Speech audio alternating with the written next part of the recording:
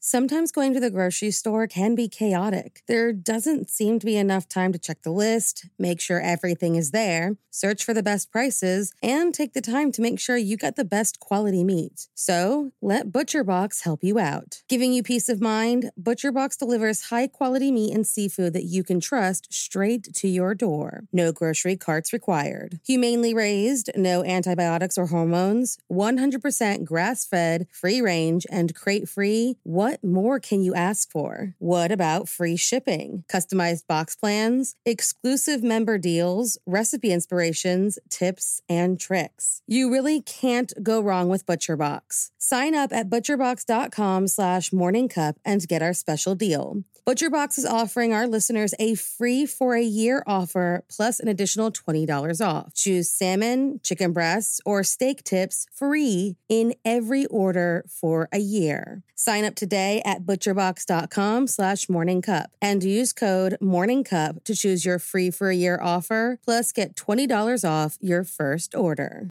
Hey guys, I have a podcast that I think you'll really enjoy. Proof, the investigative true crime podcast co-hosted by Susan Simpson of Undisclosed and Jacinda Davis of Evil Lives Here, is releasing its highly anticipated second season, where they investigate the murder of 18-year-old Renee Ramos. The first season, which, if you haven't listened to yet, you totally should, saw the release of 2 Georgia men serving life sentences for murdering their friend, Brian Bowling.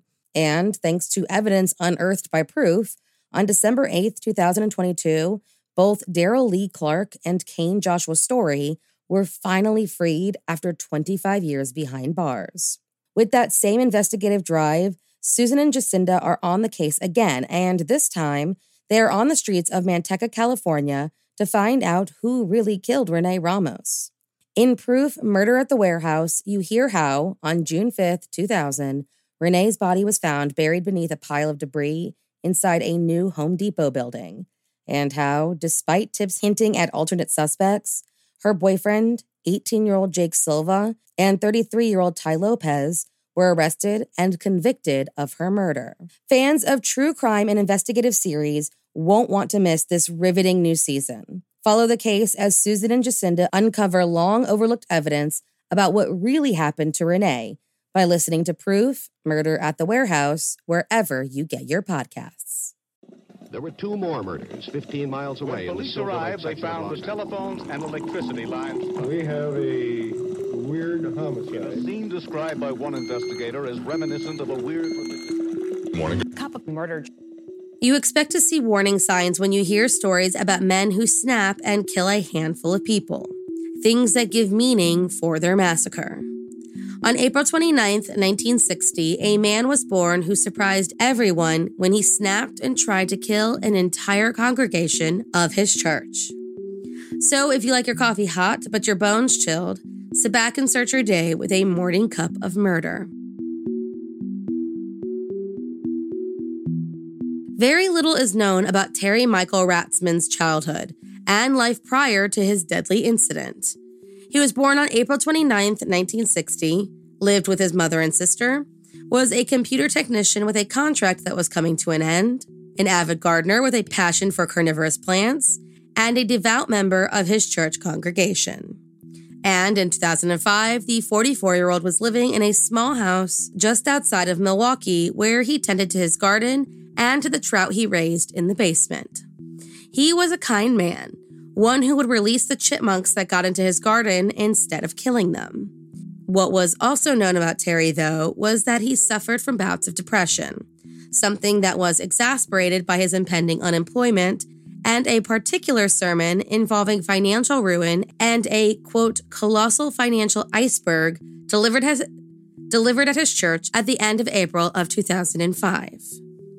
On March 12, 2005, Terry Ratzmann entered the Sheraton Hotel in Brookfield, Wisconsin, and walked into the room holding his congregation of the Living Church of God. Nothing about this seemed odd, as Terry was known for his good attendance.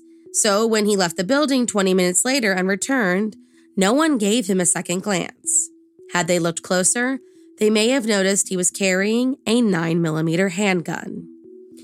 All at once, the calm-natured Terry fired 22 rounds into the congregation, killing the minister, his son, and 6 other members of the church.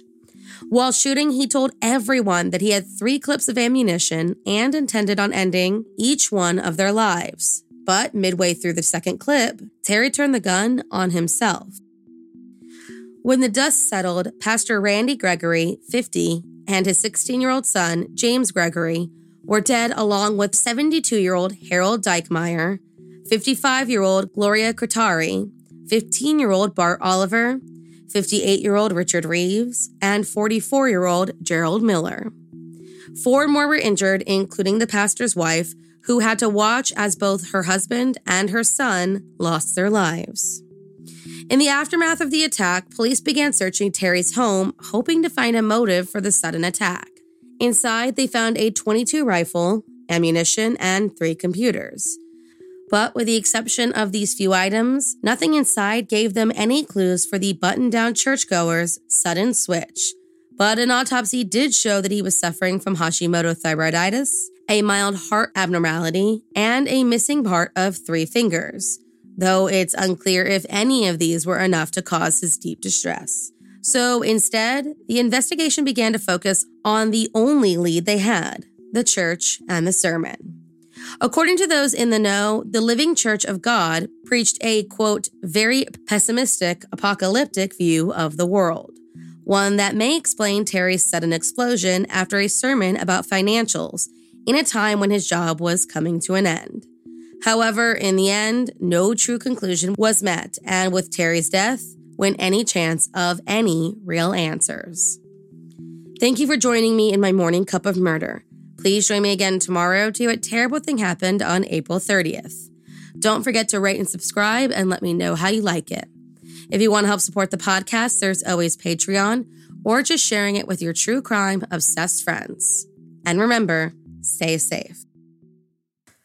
Today's episode is sponsored by Fire Bee Honey. If you were looking for something unique and absolutely delicious, then look no further because I am about to tell you about my latest obsession, Fire Bee Honey. Fire Bee Honey is honey with a kick and the perfect ratio of sweet and heat. This honey is handcrafted in small batches to transform the flavor of raw honey without compromising its amazing health benefits, which is what makes it stand out from traditional hot sauces. They use the perfect blend of flavors so even non-spicy lovers can enjoy. We use honey a ton in our house, but wanted to spice things up with a little more flavor, and let me tell you, this stuff is a game changer for sure. My son and I are big chicken nugget people, and honey is our go-to dipping sauce. But recently, we switched up our traditional honey for Fire Bee Honey, and let me tell you, I may never go back. Not only is it delicious, but there are no added sugars or nasty preservatives, so I feel really good about feeding it to my family. And if a kick isn't your thing, Fire Bee has flavors like cinnamon, vanilla, elderberry, and chocolate that would be perfect for baking or a fancy cup of tea, and other items like spicy honey beef jerky and spicy honey barbecue sauce, which my husband promptly took and made the most amazing pulled pork sandwiches with. So if you are ready to spice up your meals and enjoy some flavor while still reaping the benefits of raw honey, then Fire Bee is the place for you. Get 15% off your purchase when you order 2 or more bottles by using the link www.firebeehoney.com/morningcupofmurder. That's www.firebeehoney.com/morningcupofmurder for 15% off the purchase of 2 or more bottles of Fire Bee Honey.